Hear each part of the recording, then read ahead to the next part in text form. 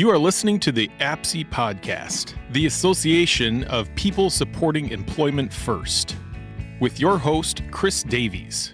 Hello, everyone, and welcome back to another episode of the Minnesota APSI Podcast. So delighted you could join us today. I'm your host, Chris Davies.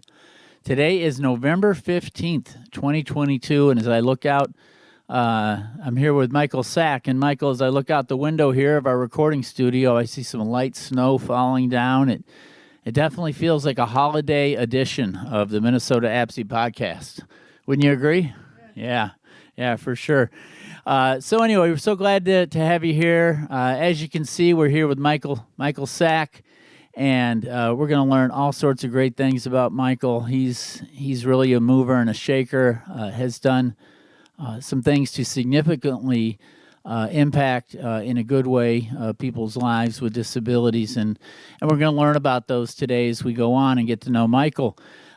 Before we do proceed, though, as I was telling Michael a minute ago, I always like to, for those of you that perhaps are just tuning in to a Minnesota APSI podcast for the first time, or perhaps you don't know a lot about Minnesota APSI, I'd love to read to you our purpose statement and give you a little insight as to what we're all about.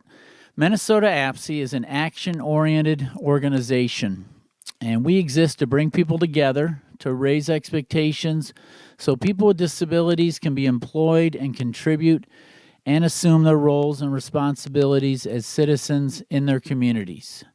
Employment is the same wages, standards, responsibilities, expectations, and opportunities available to any working-age adult.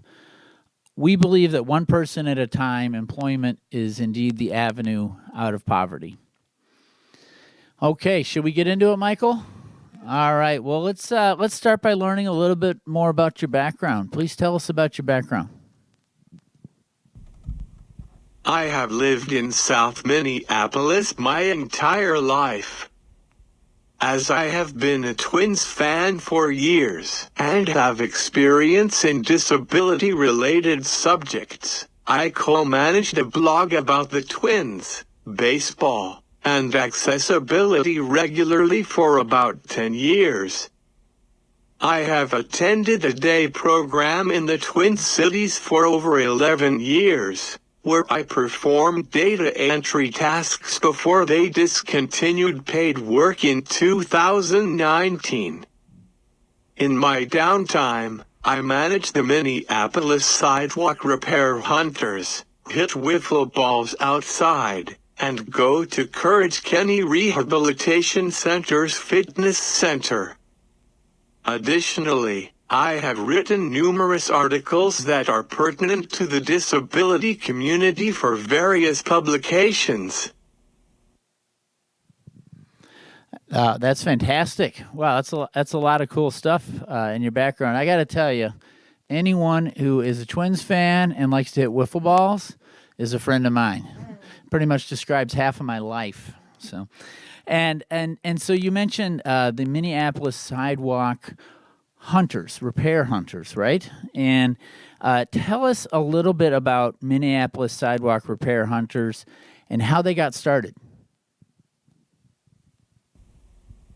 Back in 2020, I reported an inaccessible curb cut on my block through the City of Minneapolis website, with no luck. In May of last year, I decided that I would try to email my former city council member about that particular corner, and within 3 weeks, it was fixed. I realized that there was a more reliable and efficient way to inform the city where deficiencies lay.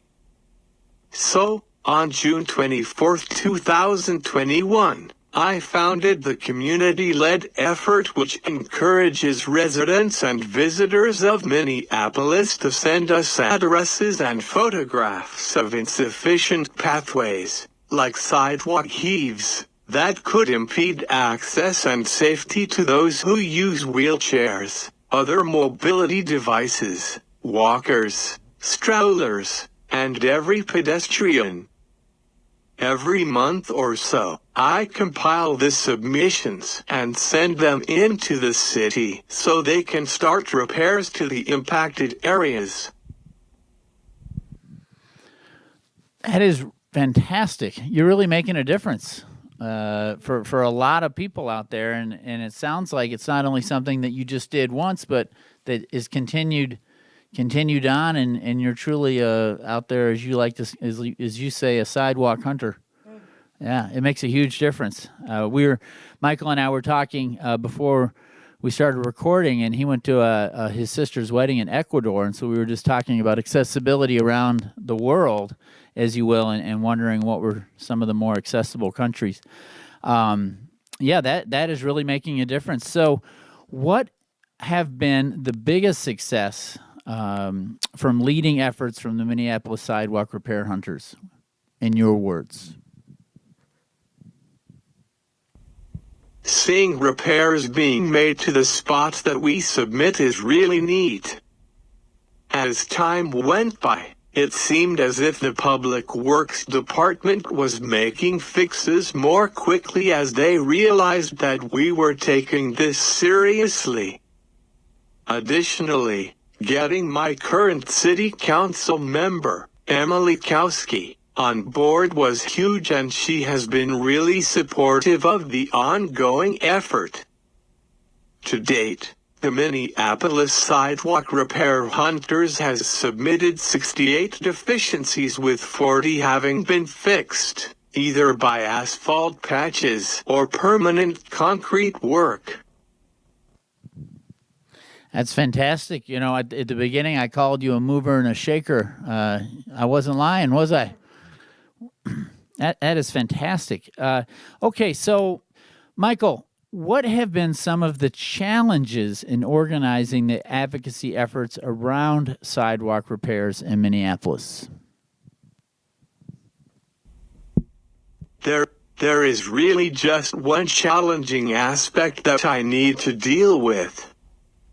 Residents in Minneapolis have the responsibility of paying for brand new sidewalks. What they don't know is that the city actually applies asphalt patches free of charge to the homeowners. Some individuals are hesitant to report areas, fearing that they need to pay the bill. Trying to explain that aspect has been the most difficult. I could see how that would be difficult, but that is really an important thing for me and for all of us to know. So if you have a repair that needs to be done in a sidewalk in front of your house, they will actually repair that with asphalt for free. Is that right? Yeah. Yeah, that's fantastic. Great to know. So what are some of the surprising things that you have learned from these efforts? Nothing has surprised me too much. However, I am learning a lot from this project. Last September, I created a website all by myself using Wix. That was sometimes difficult, figuring out how to format and add items to the site, but I felt a sense of accomplishment and excitement the day I debuted it. I have as well discovered how the Public Works Department operates, which is quite fascinating. One thing that I have learned is that Minneapolis cannot put down asphalt patches in the winter time due to cold temperatures. I think that's the reason, how does the saying go? We have 2 seasons in Minnesota, winter and road construction, right? Very good. So moving forward, how do you think these repairs have impacted people that live in Minneapolis? I certainly hope in a positive way. I am still hoping that when people understand that deficient sidewalks and curb cuts affects all of us, the community will start advocating together for more accountability and ways to alleviate pathway barriers, like having the city approve funding to install smooth sidewalks or revamping their online reporting system. And what would you say to other people who are having issues with accessibility, whether in the workplace or in public spaces? I would advise them to not be afraid to connect with their city council member or their supervisor. They are in a position that allows them to help, and most of them are happy to do so. Council members and supervisors just need to know what is going on and how they can assist. If you see something inaccessible in your community, go ahead and shoot a message to your member. More likely than not, they will be able to help. If I may plug my website, feel free to go to www.mplssrh.org to send us a problem with a sidewalk or curb cut. All right, great. Well, thank you, Michael, for telling us about Minneapolis Sidewalk Hunters. Did I say that right? I want to make sure I've got that right. Minneapolis Sidewalk Repair Hunters is the official name, correct? And again, is it okay if I tell everybody your website? So again, the website is www.mplssrh.org. And it sounds like if there's a problem out there, you want to hear about it. Yeah, so please, if you know some sidewalks that need to be repaired, let Michael know. All right, let's move on to some other subjects. Is that okay? All right, I want to talk about other advocacy and employment ideas, and I'm wondering if you can tell us a little bit about your background in other advocacy efforts you've been a part of and in employment. As I mentioned earlier, I have worked at my day program performing data entry tasks and projects that staff would assign to me. In fall of 2020, I took a volunteer position on the Emma Greenman for State House 63B campaign as the senior volunteer consultant of voter accessibility. I was tasked with writing an in-depth guide on how people with disabilities can vote and managing a Facebook page all about voting access. The following year, I accepted a paid position on Sheila Nezhad's mayoral campaign, where I helped her create a disability platform, researched disability policies around the nation, and provided ideas on how to reach voters with various impairments. Recently, I was appointed to the Minneapolis Advisory Committee on People with Disabilities, and took part in We Choose Us's ad promoting that everyone has the right to vote, no matter who they are.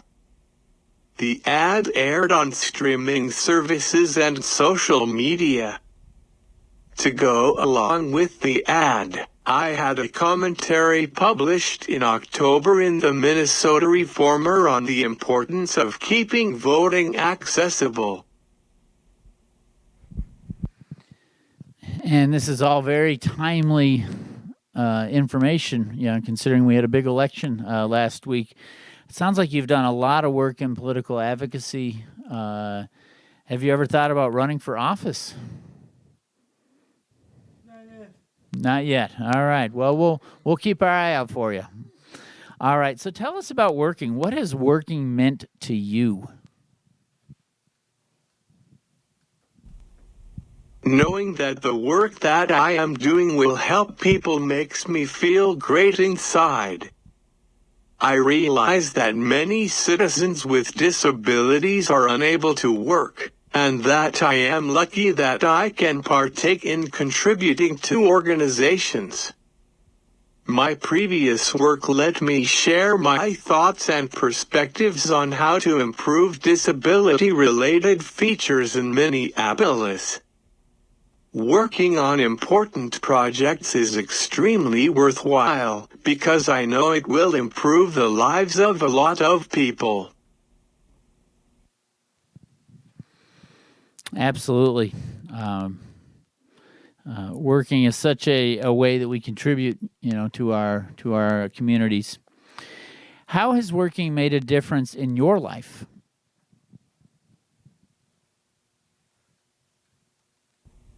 Working and volunteering with projects have made my days busier than they otherwise would be.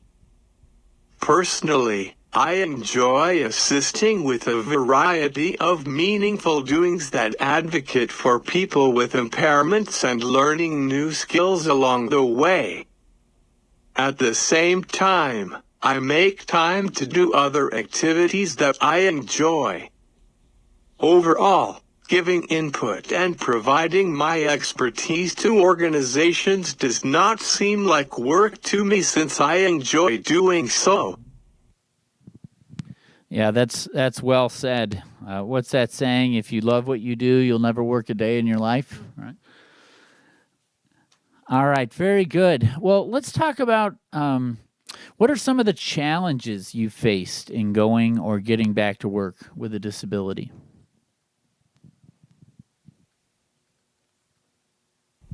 There are some big obstacles that prevent me from getting a job in the community.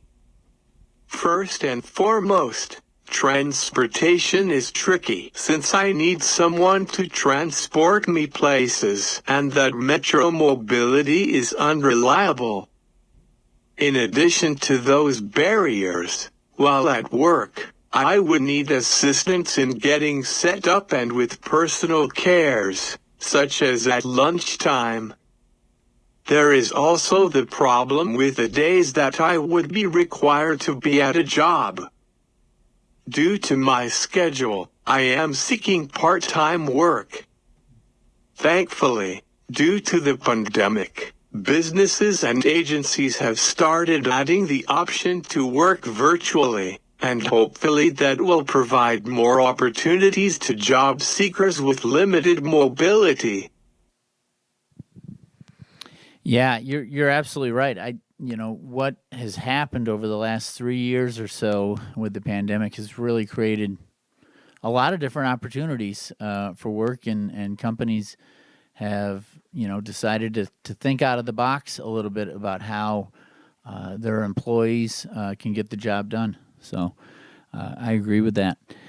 Well, what are some of the things you tell employment service professionals, so practitioners, supervisors, case managers, about the best way to support you in looking for and keeping a job?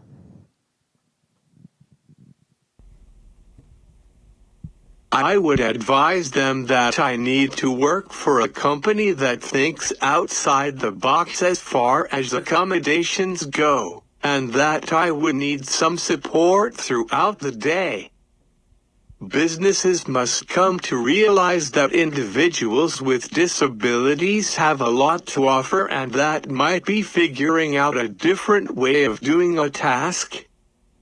That might mean giving the employee extra time to get a job done, supplying an alternative to a traditional mouse, or letting them work from home, where assistance should be readily available if the need for help is required. Okay, thank you. Thank you very much. So, what are some of your hopes and aspirations for your own employment in the future? Like most people, my employment hopes and goals have changed over time, but they are becoming more clear now. I would like to be in a position where I could use my disability advocacy and writing skills to create policies that help residents with disabilities navigate everyday life.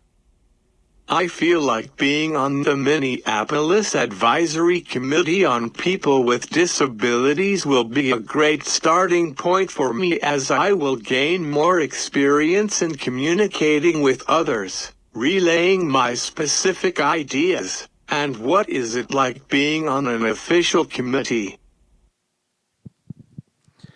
Yeah, it sounds like you really are tapping into your skills and your strengths, as well as your passions, and so I love those hopes and aspirations you have, and I think you're on the right track. I think it'll be fun to see where you go. So. What about in a larger sense? What are some of your hopes for disability employment in Minnesota in the future? Minnesota, on an order by Governor Tim Walz, should form a working committee to analyze ways more people with disabilities can be hired in the competitive workforce. One way to achieve this is by providing companies training and incentives when they hire disabled workers. Moreover, as another idea, the state could put on seminars for companies about the significance on hiring those who have impairments, along with suggestions on how small and big businesses can achieve that goal. Have you ever had any contact with Governor Walz? No. No? Okay. Well, we'll see. We'll try to make sure he sees this podcast. How's that? All right. Very good. You have a lot of great thoughts and ideas, Michael.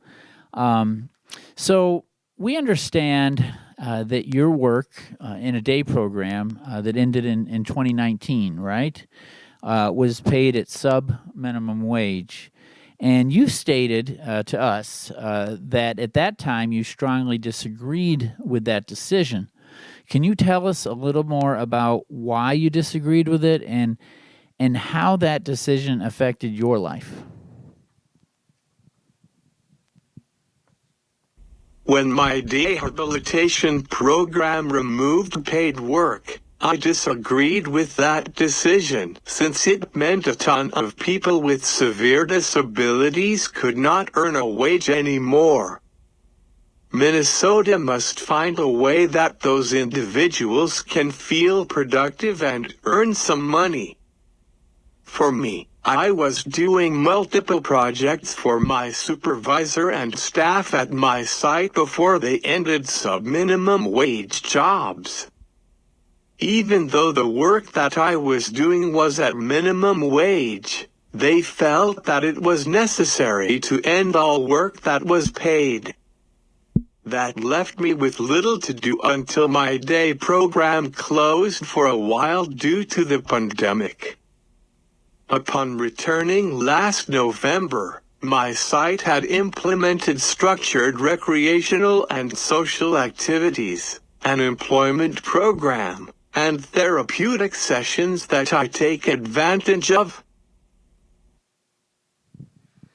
Okay, thank you. Thank you for sharing that with us, Michael.